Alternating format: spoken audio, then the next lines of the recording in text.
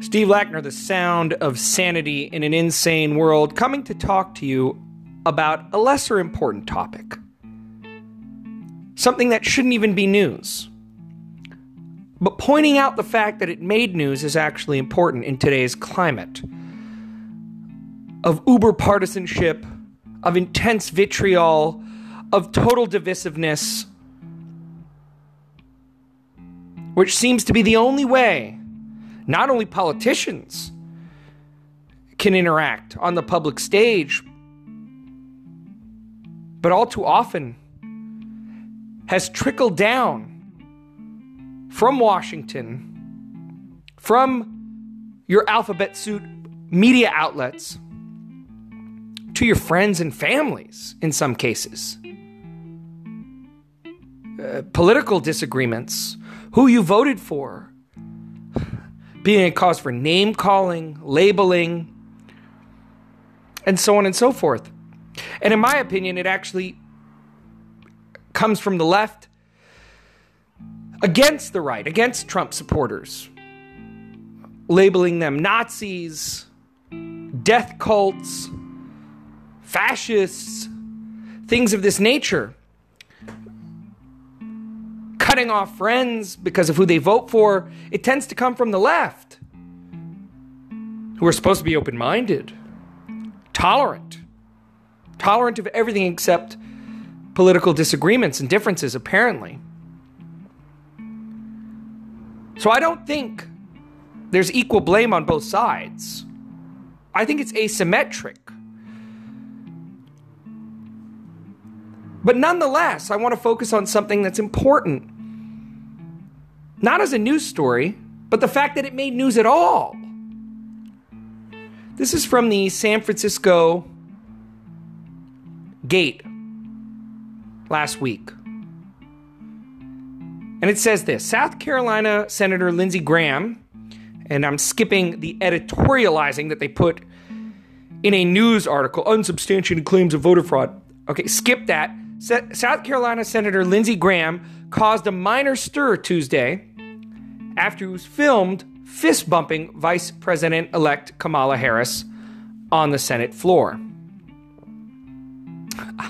You heard that. Caused a minor stir for fist-bumping a Senate colleague. A little bit later in the article, the normally innocuous gesture resulted in Graham having to explain himself to CNN congressional reporter Manu Raju, given the senator's refusal to publicly acknowledge Biden as president-elect and Harris as vice president-elect. Graham told Raju he was not congratulating Harris, but rather, quote, just saying hello, end quote. Now, before I make a broader point, what does this tell you about the sickness of the media that we have today? A simple fist bump upon seeing your colleague, who after a very intense election has returned to the Senate for the first time, requires explanation. Despite the fact that he supports Trump and Trump's right and ability, as well as, in my opinion, something he should be doing, but his right and ability to challenge the election over voter fraud, over skullduggery, over shenanigans in cities like Detroit and Philadelphia particularly, if not others.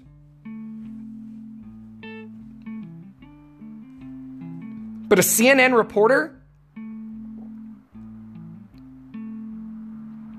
asking him to explain himself over a friendly fist bump? Graham said, I haven't seen her in a while. If it works out and they make it, I told her I wish her well. And we'll try to work where we can. We'll know here in a month or so or less.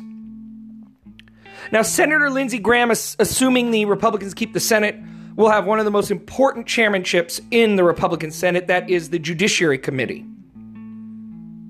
That has an immense power of investigation.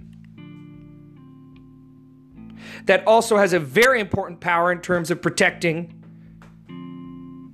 the federal judiciary from radical left judges. that a President Biden could appoint should the narrow Trump legal challenges and the narrow path to victory not emerge.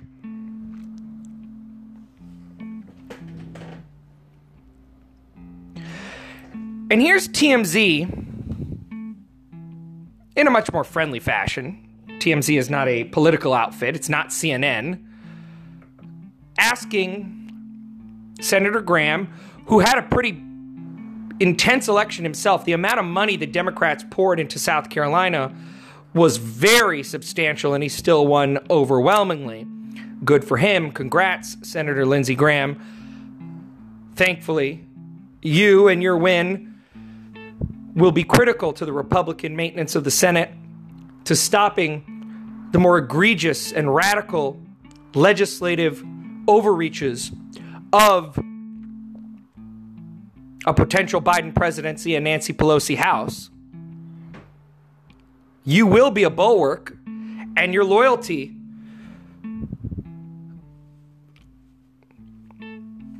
to voter integrity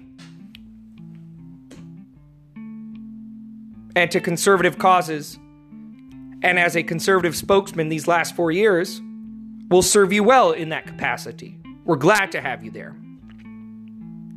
But here he's asked by TMZ about the fist bump. And this is what he said. How you doing, man? I got to ask you, man, yesterday the fist bump with you and Senator Harris, possibly VP elect. What happened there? You guys are friends? I haven't seen her in a while. I've always enjoyed working with her. I have a good relationship with her. We'll see what happens in the next month or so. But, you know, if Trump falls short, it kind of blew up the internet a little bit yesterday. Are you? So you guys are cool. And I got to ask you, man, you're still fighting for the president's election. This thing ain't over till it's over, and they're not inconsistent. Should just give hope to the country. You guys are actually friends and you can work together. A lot of people think you guys hate each other up here. Well, that's here's what I can say about my colleagues. There's really not anybody in this body that I don't feel like I can go to and work with on things we have in common. If she prevails, if Biden and Harris become the president and the vice president, I feel like it would be my duty to try to find common ground. And I've always enjoyed her company. I think she's very smart, very talented, and, you know, keep fighting for Trump, and what happens, happens. Notice the civility, the rationality, the sense of decency, the sense of sound-headedness, just sounding like a decent human being. Like a good guy. Listen, we're fighting the good fight to support Trump. I take the election integrity issue seriously. We'll see how it unravels. But I have respect for my colleagues. I'm willing to talk to my colleagues. I'm willing to fist bump my colleagues. I'm not cutting anybody off. I know the position I'll be in. Should the Senate be maintained by Republicans? I mean, he fist bumped her when she walked in. That's it. And it was a minor news story, and CNN had to confront him about him, of all places. Let's take a few steps back. Let's take some deep breaths. 1, 2, 3. Exhale. Let's take some deep breaths. Let's let the process play itself out. But let's learn something from this, because this is the American way. You fight bitterly. You fight stridently. But you don't have to let political disagreements turn into personal disagreements. And honestly, Kamala smiling at him and fist bumping him, good for her. In other words, some of it is a show, a political show that's put on. There's political theater. We all know that. Let's not confuse political theater that we see on our TV as the equivalent of actual hatred and animosity, because it is that for Ilhan Omar and AOC and the complete nutbags and radicals. It certainly is. But let's learn from Lindsey Graham, ladies and gentlemen. Whatever happens in this election, presumptively Biden. Okay, if Trump gets his miracle, Trump. Let's fist bump, no matter what happens, and then keep fighting, and then keep arguing. Let's not turn to bullying and intimidating and fascistic tactics and threatening and doxing and labeling your opponents Nazis and racists and Klansmen.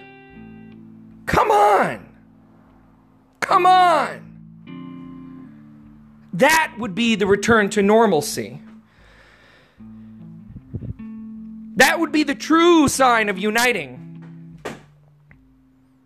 I hope the radical left, more than anybody else, can listen to this message.